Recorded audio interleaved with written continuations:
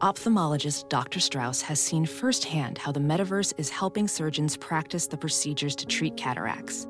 Cataracts are the primary cause of avoidable blindness. He works with a virtual reality training platform developed by Fundamental VR and Orbis International to help surgeons develop the muscle memory they need.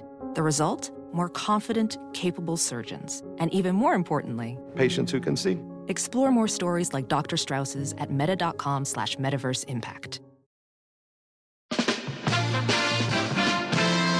Welcome to Hollywood and Levine.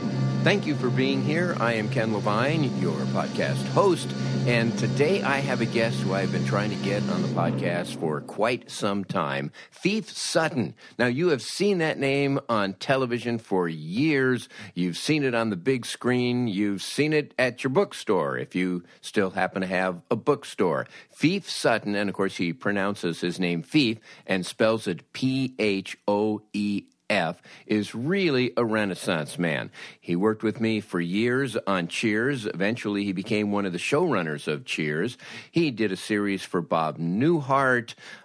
He turned his attention to drama and was on Boston Legal. Also did Terriers, which was a very underappreciated show. He also did movies. In fact, he wrote a film for Robert De Niro, which turned out not to be so good. And then he made another transition and became a mystery novelist and has collaborated with Janet Ivanovich, also has his own series of mystery novels. This guy has done it all. And I sat down and spoke with Phoef Sutton, and we talked and talked and talked, and there's so much there that I'm going to break it up into two parts so that I just don't overwhelm you with it. Part one, we are going to talk a lot about television comedy and his life in sitcoms and how he got that rather unusual name. So stick around. Part one, my interview with Phoef Sutton. Hollywood and Levine. Okay, the first question I want to ask you is probably the first question that everybody asks you. The name Phoef, where does that come from? How did you get the name Phoef? Well, I wish I had a good story. For a while I told people it was an old Irish family name, but actually it was a nickname that my brothers gave me before I could talk. They used to play a game, and I would be sitting in my high chair, and they'd be knights of the round table, and I was the king, and I was King Phoef. Okay. And because of all the friends that I knew and was close to in high school and junior high school and all that were mostly through them, they continued to call me Phoef. And everybody called me Phoef, and eventually my parents started calling me Phoef.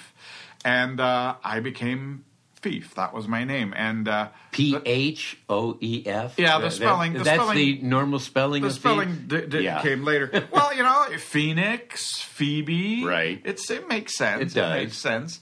I don't know. It's the nice thing about it is that when you get courtesy calls at home and people ask for Robert Sutton, which is my real first name, I know that it's nobody I know because nobody. I mean, seriously, nobody calls me Robert. Nobody calls me Bob.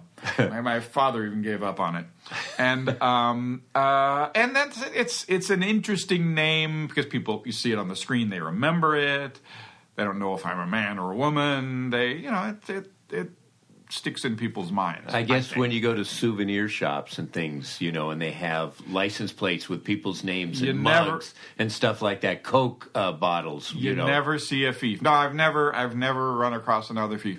I keep waiting for someone to name their child Phoef after me, or just see that's an interesting name, Phoef. And of course, nobody can pronounce it. If they see it written, they call me Phoef and Phoef and Phoef. Right. Phoef, but it's my name. Well, you are so prolific in so many genres, and I want to kind of go through it. Did you always want to be a writer? It seems like you did, even as a kid. As a kid, I wanted to be a writer. I remember when I was before I was in the first grade, I got a typewriter. My parents had a typewriter, right? And I typed out the book Hop on Pop. Remember that Dr. Seuss book, Hop on Pop? Yeah. I typed that out and thought, I've written a book. So I always wanted to write a book, and I wrote short stories in high school. there were like mystery horror short stories that I would send into Alfred Hitchcock Presents and Playboy and all those magazines that published short stories in those days, and I had all the rejection slips on my bulletin board, and I was very proud of them, and never got one accepted. Then when I was in where did you grow up? I grew up in Alexandria, Virginia, outside of Washington, D.C. My dad worked for the government. He worked for the IRS. I don't like to. That's why you changed your name to Phoef. Yes. But I got into theater in high school and college, and so I acted, and I started writing plays because I put on in the little black box theater they had there, and so that was my first foray into writing for dramatic for actors to read. And I was in plays that I wrote, which is a wonderful experience because you really can't blame anybody if it doesn't work. You can't say, who the fuck wrote this, or look, the actor just screwed it up. You're doing it all. And it was a great training, of course, for later on when I got into Cheers, because that was basically a play. I mean, you were writing, it was one set act play, yeah.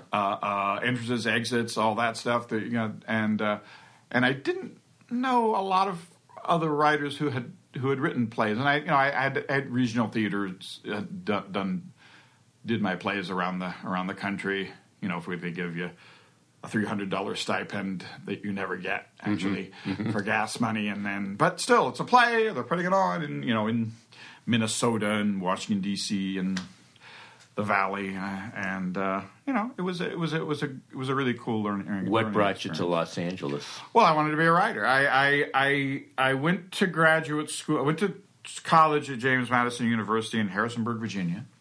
Then I went to graduate school at the University of Florida, where I met my wife. But it was, I like to say, it was the rest of the faculty from Who's Afraid of Virginia Woolf. They were so screwed up. All the teachers were so screwed up and all that sort of thing that I didn't finish, And I thought, well, I should just try to be a writer. I should try to be a writer and an actor. And so I moved to New York, and there was a brief flurry of interest in a play that I'd written. Ulu Grossbard was going to direct it, and it was like, oh, it was great, and then it went away. And that I discovered was the pattern of my career, of everybody's career. There's always some great thing that's going to happen. Yeah. Oh my God, this is going to and it goes away. And sometimes, once or twice, it actually happens. It actually happens. But the rest of the time, you have to embrace failure. You have to embrace that you're going to get kicked in the teeth and again and again and again and again. And so I couldn't really get into New York. I mean, I couldn't find an apartment, I couldn't find a job. And my brother worked in the Crown bookstore chain, and they had bookstores in Los Angeles. So I knew that I could go and get at least a job in Los Angeles. And my wife, her aunt was oddly married to Don Knotts at the time. Wow. And so I could stay in Don Knotts' house till we got an apartment. So, hey, this is cool. He was a really nice guy, great guy. He ended up straying from the marriage. Oh. So I lost him in the divorce, but he was a really nice guy.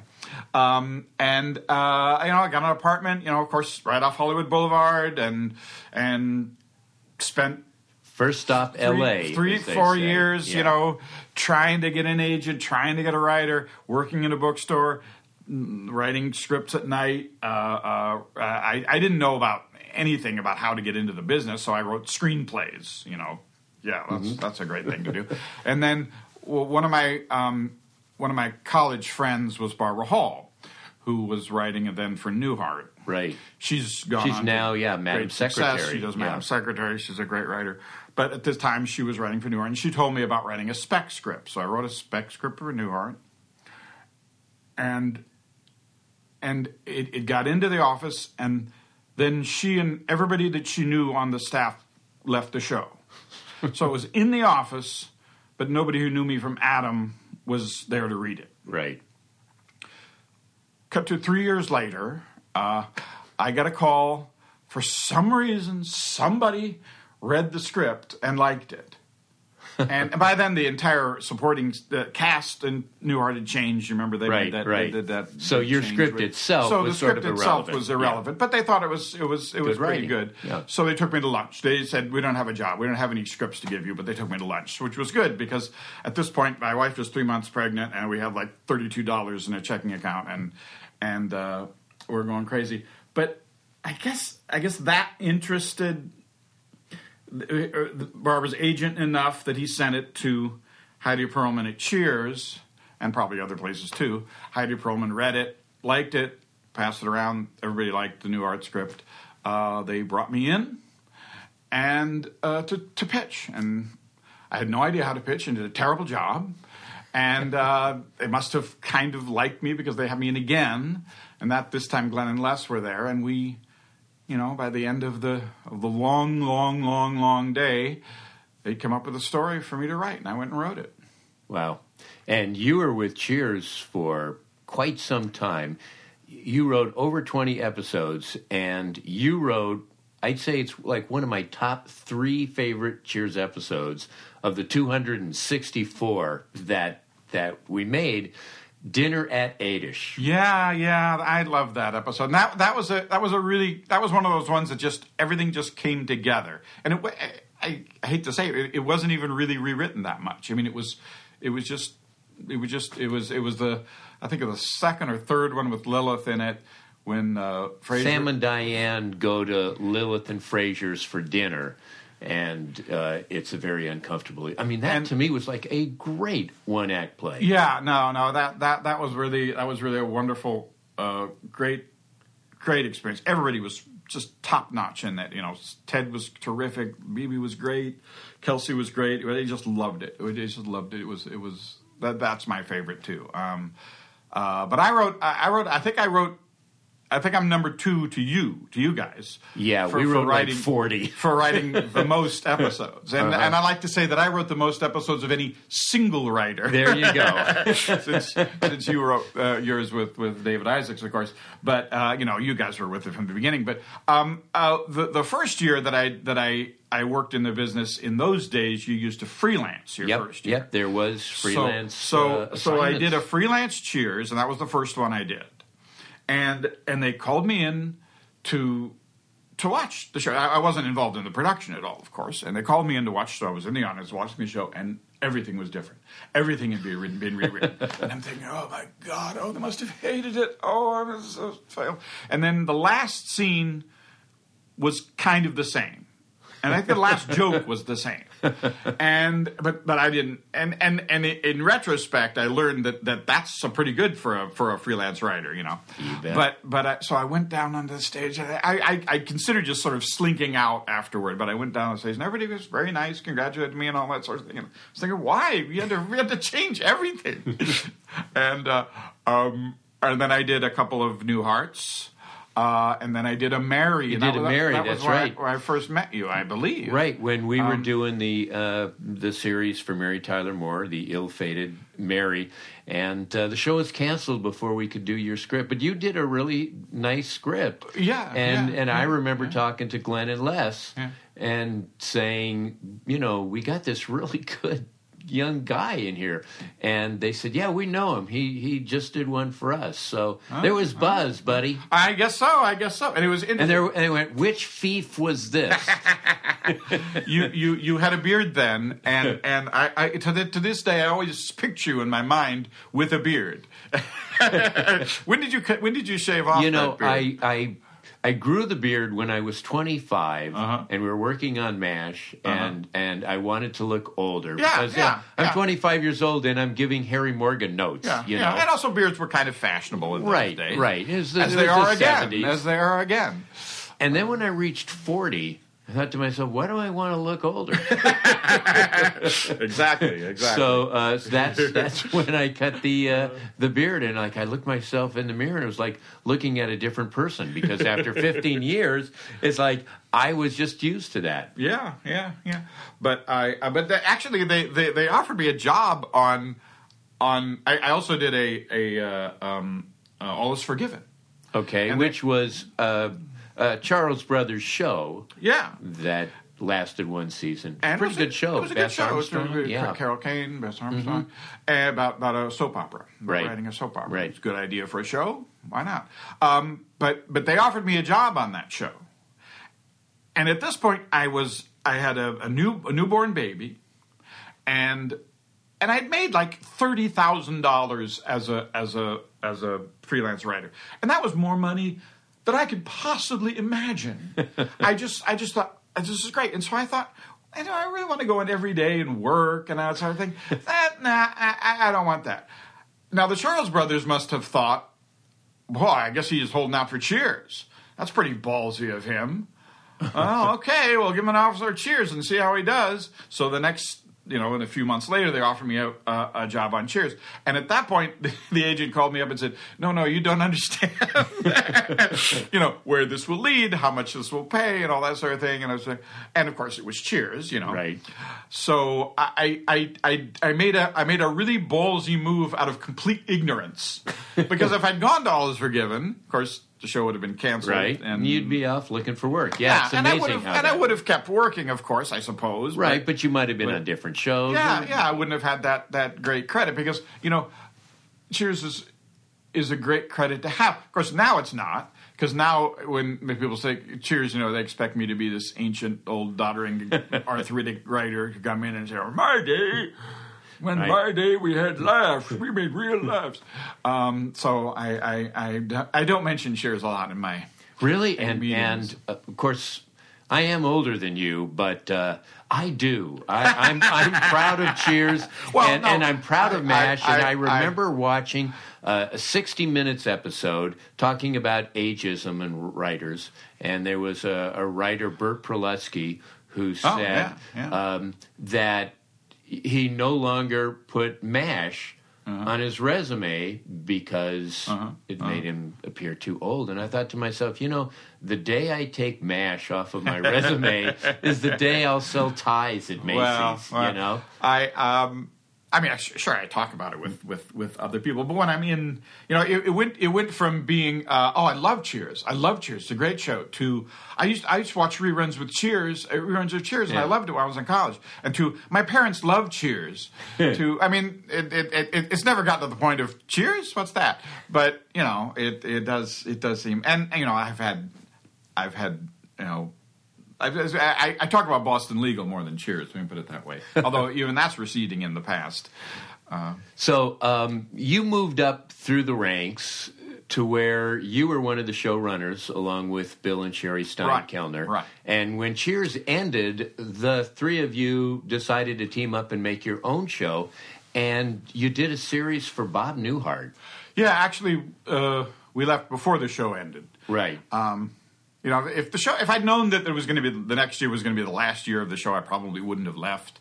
But nobody knew. Mm-hmm. I did a show with Bob Newhart. It was great cast. Cynthia Stevenson, Tim Fall. Later had Betty White in it, and it was a really good show. Really good show. Didn't last. Yeah, but boy, what a treat to be working with Bob Newhart. Well, it was great. I love him, and he's a really nice guy, and real good work ethic, and doesn't want to work too hard, but when you mean like to move across a stage? That's no. But he used to do a thing. He was kind of joking where he would, the last when you'd do the last scene in the run through, right? He'd have his car keys in his hand. Because he was ready to go, but he was great. He was great, and I could just hear his voice in my head, and I knew every script you wrote, had to be like 5 pages shorter than any other script because he stammered and hesitated so often. Right. But it was all gold. It was all gold. He was great, and Tom Poston was guest starred in it, and got to know Dick Martin, and it was a wonderful. You did a series a short-lived series on CBS, which I loved, called Thanks. Yeah, and it was a show about pilgrims. It was very funny, very novel, and it's always baffled me why period sitcoms have such a tough time breaking through? Well, I think it's just kind of an odd concept. It was Cloris Leachman and Tim Dutton and Jim Rash was in it, who's since then gone on to do great things, and won an Oscar. Kristen Nelson and Erica Christensen, and but it had. John Farley was a guest star. Anyway, but I think it's just kind of an odd thing. It sort of looks like a sketch when you're doing it, and in that, there are a few that have been really good over the years that I remembered. I remember the one called Best of the West, right? Ed Weinberg, Earl Pomerantz, Earl MASH. Pomerantz. Obviously, F Troop was successful, I suppose. In England, the Blackadder was a great success and a really good show. And these were the shows that we were sort of modeling after Best of the West and Blackadder. And the idea was you would do this as a family sitcom, but they're the Pilgrims, and they're living in the edge of starvation, and the Indians are around, and they don't understand germs, and they don't understand germs. They don't understand that tobacco will kill you, and there was a great scene that Jim Rash did where he comes in to rob the general store, and he tries to load the musket, and it takes him about 5 minutes to load the musket. So he's putting it in there. It was great physical humor, and it was a really wonderful show. I personally don't feel that it's a tragedy that the show was canceled after 6 episodes, or we only did 6 episodes. My idea is I'm amazed that they let us do 6 episodes. I was amazed that they let us shoot the pilot. I was amazed. It was the only time I've ever not gotten notes, because they couldn't figure out how to give us notes, because the show is so weird that they just sort of let us do what we wanted to do. Me and Mark Legan, it was a glorious experience. And the good thing about shows that only last a short period of time is that they never have a time to go bad on you. You get along great with the cast. You get along great. You're friends with them forever and all that, because it's usually around year 3 that they start to turn on you. And if you only do shows that run for half a season or a season and a half, it's all roses and sunshine. That's right. Well, on the other hand, I'm going to talk about your experience with a show called Coupling. Yeah. And Coupling was a show that was done in England by Stephen Moffat. Great writer. Also did Doctor Who, the new Sherlock series that you see. Good friend of mine. Brilliant writer. And it was kind of an edgier version of Friends with a great cast, really funny. And then NBC, because this was the era of Friends, NBC decided to make an American version of it. And they were going to basically use Stephen's scripts, but they put you in charge of it. And I thought, boy, this is like the perfect marriage. Mm-hmm. This is, I was so excited about this. And it almost, when I watch the TV series episodes, I kind of think of this. Right. Explain a little bit about what went wrong. Stephen Moffat and his wife Sue Virtue, who's a wonderful, great writer, and she's a terrific lady, and they had been through they'd shot a previous pilot of Coupling before with a different showrunner and different cast, and then they and he was very involved in that. And I think in England, I don't know, is it different or what it is, or he's just a really angry Scotsman, but he basically was thrown out of the country. He basically couldn't be in the room with a network executive. Everything. So I used to talk to him all the time on the phone, and I'd see him, but basically he didn't want to have anything to do with it. So I felt it was like, if you do an American, there's a play that has been a big hit in the West End, and then you're doing the American version of it. You're doing it on Broadway, and so I thought, you kind of do it the same. And the scripts had to be cut somewhat because their half-an-hour scripts are actually a half an hour, whereas ours are like 22 minutes. But other than that, and I don't know. I mean, the casting. it seemed to me, whereas the British version went for the best possible actors, the funniest actors, the most real actors, and the U.S. version was just pretty people. Well, they were pretty people in England too. They were very attractive people in England. Some of them. I don't know. I mean, if you look at that cast, every one of those actors has gone on to do great things. I don't think they were that bad. I personally don't think the show was Did you get much of a failure. Did you get a lot of notes from NBC? Oh yeah, no. I get tons of notes from NBC, tons of notes from the studio, tons of notes from the pod. I mean, it was that era when which is still going on, when you're spending all the time trying to diffuse the notes, trying to get the notes out of there, trying to do that, and there's very little time can be spent actually doing the show that you want to do.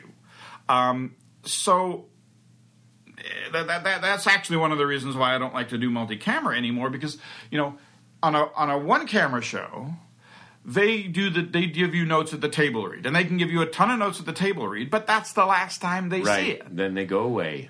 Yeah. On a multi-camera show, they see it like 3 or 4 times, and every time they can say, "I don't understand. Why do you call him curly if he is bald?" And all the jokes just get mushed and flattened, and when they would come in and argue about the color of the wall set, the color of the paint on the wall, and I would think, oh great, let them argue about that, because then they're not paying attention to the other stuff. But the costumes, everything, I mean, they were just in everything, and so you never really had a chance to do the show that you wanted to do. But very talented writers who've all gone on to do great things or did great things. Very talented cast. It just, sometimes the magic works and sometimes it doesn't. So you transitioned into screenplays. You wrote Mrs. Winterbourne. Mm-hmm. How did you make that transition? It was after the Bob Newhart show. Before then, and I just wanted to try and do as many different things as I can do. That's always been my goal, to keep myself interested and to keep it.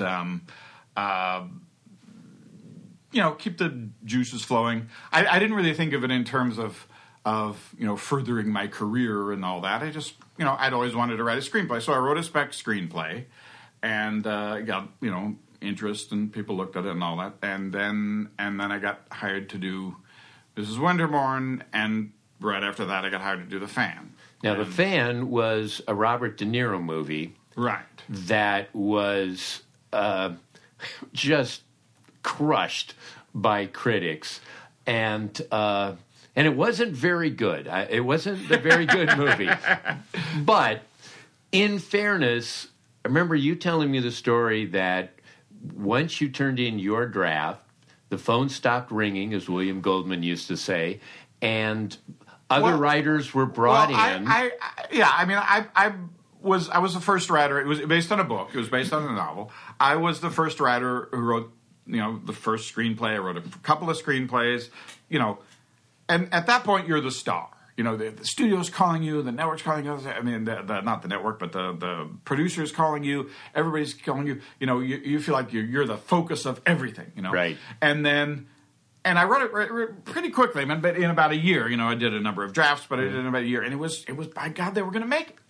And they were talking about directors, and they were talking about now. For a while, Mike Newell was going to direct it, and he and I got along great. Uh-huh. And my version of it was more of a sort of a satire of the star and the fan relationship and all that, and there was more humor in it. But then he dropped out, and then they hired Tony Scott to direct it, and Wesley Snipes. Wesley Snipes isn't really right for this part because this guy's supposed to be, basically a baseball star who's never had anything go wrong in his life. It could have been Denzel Washington or somebody, but a guy where this is the first time he's ever had a problem. And Wesley Snipes, is a good actor, but he looks like he's come up from the streets and he's had a lot of problems. Right. So that was, and then the De Niro, and far be it for me to object to Robert De Niro being cast, but I mean, he's played psychos before, and this was supposed to be a obsessive fan. And it was like, well, God, he did it in King of Comedy, he did it in Taxi Driver. I mean, he's done this. Tony Scott actually wanted to get Johnny Depp, and this was before Johnny Depp was Johnny Depp as respected an actor as it was, and they didn't want to do it. He would have been good, but still, when I looked at it's like, well, they got Tony Scott, they got Robert De Niro, they got Wesley Snipes. I must have done a really good job. And then the first thing they do is they fire me, or they discontinued my work on it, and they hire. I believe it was Frank Darabont to rewrite it. So I mean, you can't object to that too, because right. That's a big name. And so I'm going to think about that. Then I get a call, and they're going into production, and they need production rewrites, and they want to hire me to do production rewrites. So I'm rewriting somebody's rewritten version of what I wrote, and the characters, of course, are completely different, and I don't know what the hell the characters are, and they're flying me up to San Francisco, and put me in a closet and having me write stuff on the set, and flying me down to Anaheim where they filmed the baseball stuff, and of course Tony Scott, tragic end, but he was a nut. I mean, he was a enthusiastic nut. He always wore the same red cap and red vest and short shorts, and he was fucking great. And everybody used to. He had this whole idea that at the end of the climactic end of the last baseball game, the climactic end of it, there'd be pouring rain. Right. And then everybody's trying to, They stop the games. They stop. Yeah. They call baseball games when it rains. They don't do that. No, it'll be fucking great. It'll be fucking great, man. And he'd call you when he was, mountain climbing and, giving you notes and all that stuff. And so, I didn't know what the hell I was doing.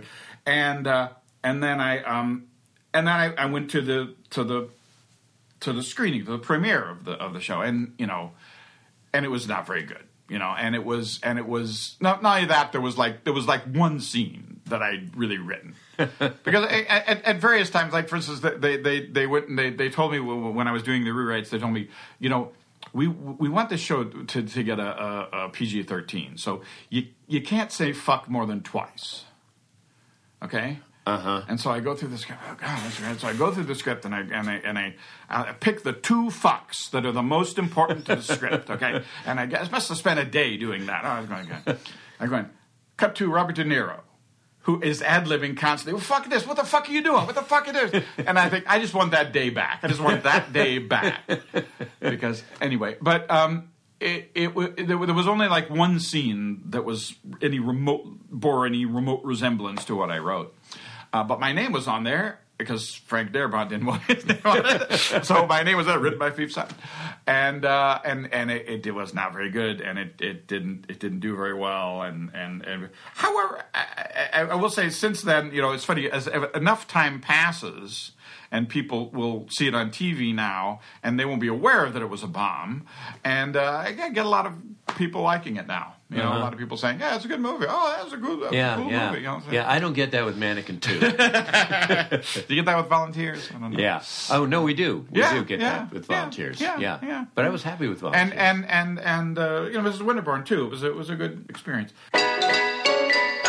Was I right? Great guest, Phoef Sutton. That was part one of our two-part interview. Next week, we're going to talk about his transition to TV drama, also a very serious health scare that he had, and then his life as a novelist. We'll also talk about his writing process, some advice for young writers. Part two is every bit as good as part one. Thanks so much for listening to this podcast.